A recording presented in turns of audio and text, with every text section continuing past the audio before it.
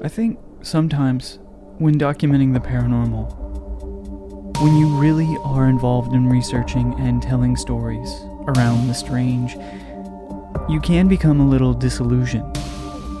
You can begin to construct a container in which can hold the unknowable, some process, anything to help you start making sense or to better contextualize it all. In that way, it all becomes an abstraction, until a synchronicity jumps out at you, the universe tempting you to come and play, to follow it back down that rabbit hole. I've shared quite a bit about my own feelings on this process, but what I hadn't considered was the quality of impact to one's psychological state when the abnormal appears right in front of you. That flying disc too clear to be true, that ghost-like visage floating above your bed. Or a character with powers that challenges your beliefs in what is real and what can really be.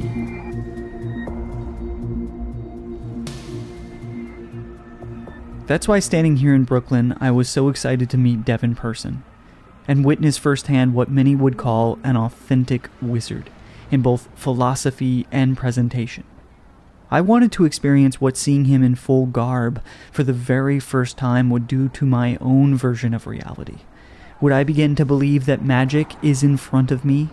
Could I lose my grip, my narrative drifting into fiction? What I did learn while recording Devin's feature, which premiered as the first edition of Euphomet's second season, was that whatever magic is created by bringing the fantastical into reality, this merging of myth and moderna, is not without its own origin. And we learned how a person becomes a wizard while remaining very much a person. No pun intended, Devin person went through his own process of ritual to embody the wizard archetype, a process that challenged his own sense of reality. And on this edition of Obscura, we experience his rites of passage. I'm Jim Perry. This is Obscura, a look back at the stories of Euphomet, this time with ritual.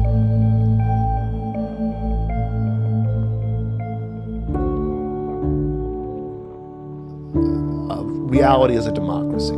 So if you and I are sitting in a room and I'm looking at a piece of paper and I say, that's blue, and you say, that's red, we don't know what color that paper is. It's very weird that you and I can't agree. Maybe you're colorblind, maybe I'm colorblind, maybe the lighting's weird, maybe there's some trick happening, like, I don't know. But then when a third person comes in and says, actually, it's definitely blue, we're now more convinced that it's blue. And you can continue to extrapolate that out. And there's areas where, a bunch of people can be wrong. There's that paradigms are flawed. But I was aware that I needed to sort of wage an information campaign, a PR campaign, to truly be a wizard. Because if I said, I'm a wizard and I control the secrets of the universe and I'm the most powerful magician that's ever lived, and people are like, well, then why are you in the back of a cult bookstore talking to nobody? Like, why are you on the subway shitting your pants and ranting? Like, you're not a wizard, you're a crazy person. So I needed to convince people that I was a wizard, so that when someone said, he's not a wizard, somebody else would go, yes, he fucking is. I do wizard sessions. When people really want to work with me and they're at a crossroads and they're trying to figure out some issue in their life, I talk to them. I sit with someone one-on-one and I kind of map out where it seems like they are and where that issue is. And a lot of that is a combination of empathy and intuition, of hearing things that they're emphasizing that they don't realize they're emphasizing. If they are murky on something, getting them to write a list, like doing all these different exercises. And it's amazing what just that simple act of listening and a little bit of pushing can do, where you'll talk to someone and they're like, yeah, I don't know, I'm thinking about job A or job B. And like job A, like their like face turns down and they frown and they look so slumped. And then job B, their face lights up. And then I just repeat that back to them. Like, did you realize when you said job B, this is what you looked like? And they go, no, but yeah. And I'm like, fuck job A, let's talk about job B. And they're like, yeah. And they just like suddenly have permission to like follow that thing. Cause it's really hard when you're like in the problem. It's really hard to decipher which way's up and how to get out of it. You can't see it.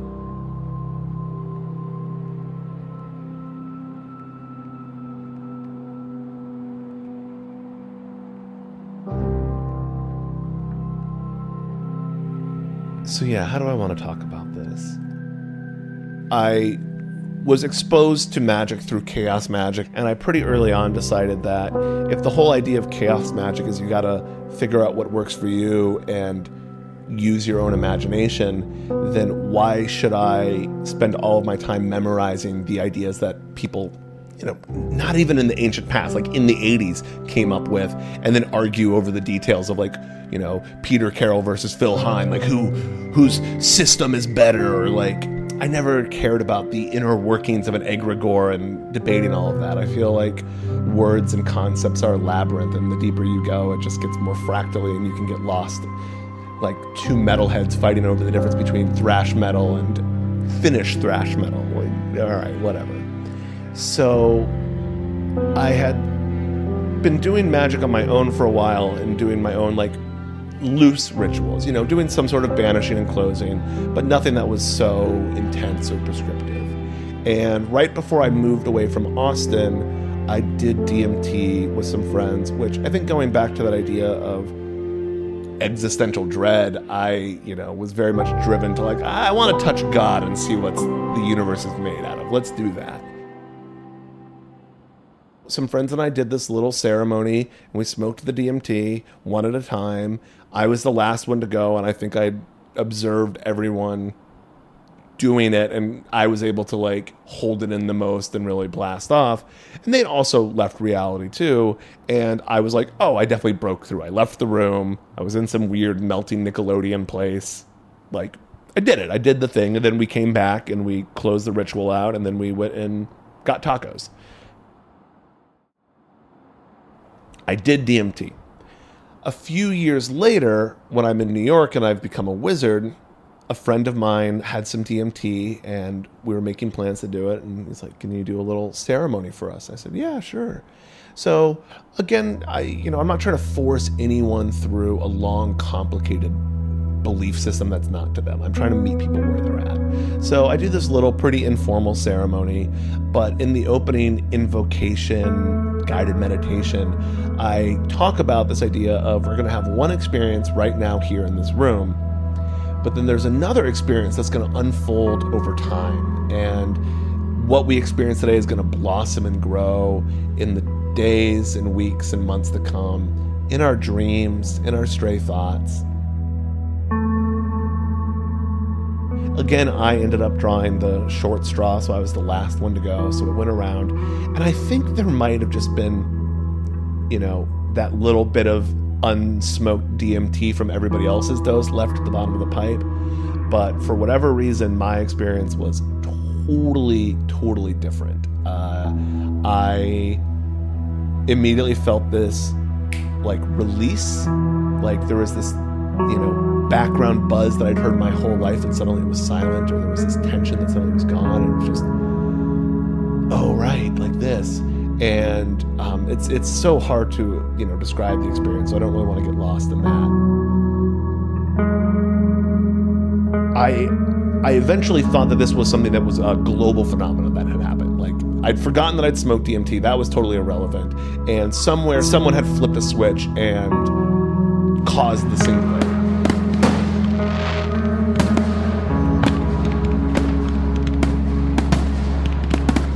And humanity had just changed consciousness. It was in an instant. The universe was in a different way, and we were all united. And then, like, the pressure of, like, oh my God, I'm thinking all of humanity's thoughts at once kind of folded in on itself, and I was stuck in fractals for a long time, and it was, every other DMT story.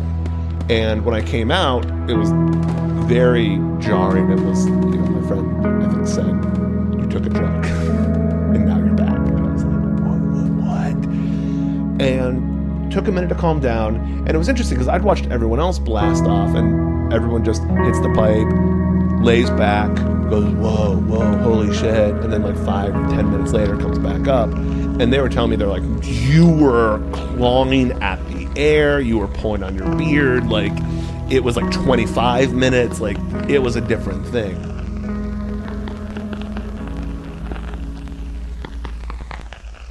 I felt a little rattled, but we went to like a noise show afterwards. I was like back on it.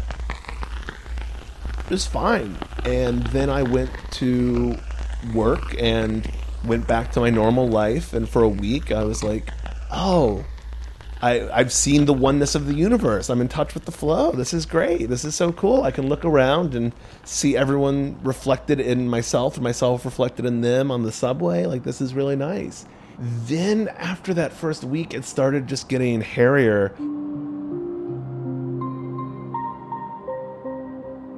I really started getting afraid that I was going to kind of fall, like everyday normal consciousness felt very fragile to me. And I felt like at any moment I could sort of slip back into that world of fractals. And I had to ask myself, well, do I want to stick to the paradigm where, like the more mainstream paradigm of this is a drug experience? If that happened, it would just be something, spasming in my brain and everyone would just see me collapse onto the floor. Or is there truly an infinite multiverse and I could fall out of this reality and not know how to get back? And I really like this reality. I've got a lot of invested here, I really enjoy the problems that I'm working on and the things that I'm trying to do. And so that fear of psychedelic dissolution started becoming more like a panic attack. Like I would be talking to my coworkers or trying to have a conversation with someone and I would just be a little bit like in a movie when like a bomb goes off and like everything's silent, and so I'm like trying to hold it together and I'm like, oh, the table feels like it's going sideways. This is not good. I just was really having a hard time, and my prophecy foretold it was coming in my dreams. So I would have dreams where I was back in that state of ego, death, dissolution, and then I would wake up out of that like, oh my God, what the fuck?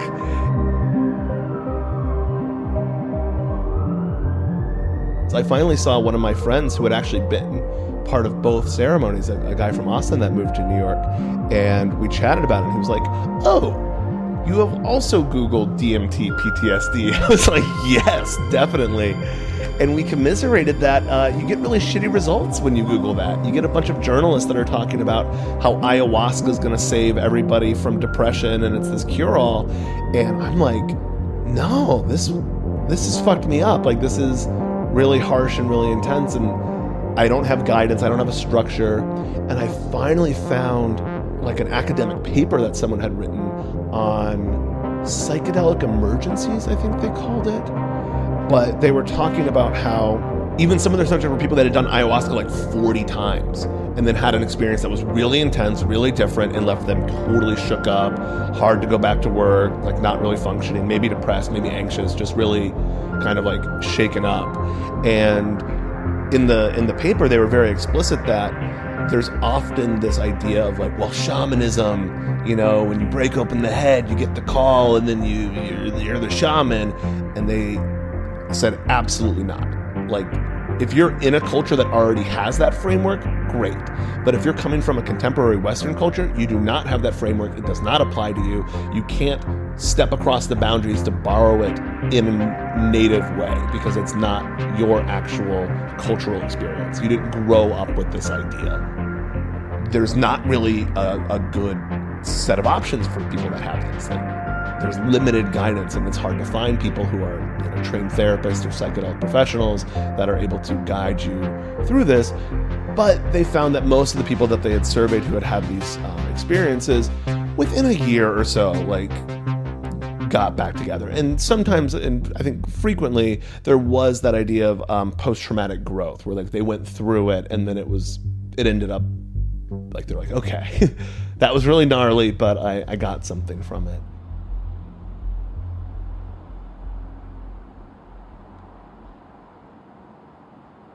At this time, my mom was also fighting terminal cancer. I don't think it was like a one-to-one causative thing, but I think that having that in the background probably was a factor in it. It was unpleasant, and it lasted for months. I finally read something about panic attacks where it talked about how you go from actually having a panic attack to you are so afraid of panic attacks that you have the fear of them as what you're actually suffering from.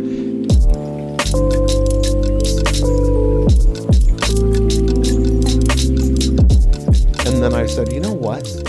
For all of these moments of terror that I've had about like dissolving into fractals in the middle of like a work meeting, it hasn't happened. Like I haven't even had a moment where I've had to like run out of a room or like, hyperventilate or like do anything crazy. So I said, I'm going to just not worry about those when it happens. Like I'm going to kind of let go of that. I did a little ritual around just kind of getting back on like a more even keel. And I was going to have this big presentation at the end of a month, this like talk about wizards that I was doing with a friend. That was this like big multimedia thing. And I was like, all right, I've got a bunch of work to do. Let's kind of put a ritual framework around it, and did that. And then a couple of days later, I woke up from a dream. And have you ever had those dreams?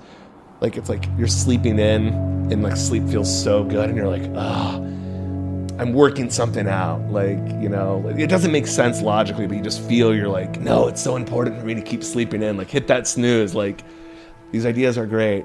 And I woke up having that feeling and I was like, all right, I don't know what happened, but like something clicked in the dream last night. And then from that moment on, I was like, things started getting better. And I kind of came out of the like doom and fear. Because a lot of it, I think, was this idea of the dark side of cosmic apotheosis. We always talk about, mysticism always talks about oneness with God being such like a beautiful, wonderful thing. Like we are the universe. We're going to wake up. You are the universe. But I don't know. I'm pretty other-oriented.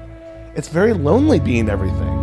And I kept having these moments of like, if I smoked weed at all, I would like instantly go back to that space and I'm like, oh, I can sense the kind of end state of existence. Like post the singularity, as every piece of matter in the knowable universe becomes aware of every other piece of information and it all folds in, and basically the entire thing that is the universe realizes itself. And then that end state, what do you do? Like heaven is a place where nothing happens. Like there's nothing to be done. There's nothing new to do. There's no one else around. It is alone. And it's terrifying. And I know I like other people that are into mysticism. They're like, well, it's beyond that. I'm like, all right. Maybe I got to the gate and I thought I was all the way there. Who knows? But it made me think of Super Mario World, where you can like go through those star levels and you can get to like the side door to Bowser's castle. And I was like, oh, I got to Bowser's castle and I was not ready for it. Like the shortcut doesn't give you the tools to do anything. And so there's religions that are really focused on this world is an illusion. It's about this other world that doesn't even look like this world. But religions that are like, no, it's the here and now that matters. And that's kind of where I ended up on the other side of this whole experience, was this idea of there's all of the people going up the mountain. They want to go meet the guru. They want to go up the mountain. And then there's the person who's walking down and they're like, well, what did you learn? He's like, yeah, there's good stuff at the bottom of the mountain. Like, there's more to life than standing in line waiting to talk to the guru. There's riding bikes and kissing people and holding puppies and watching boring TV and waiting in line at the bank, and all of these things are part of the beauty of existence. And I think we forget that sometimes in this.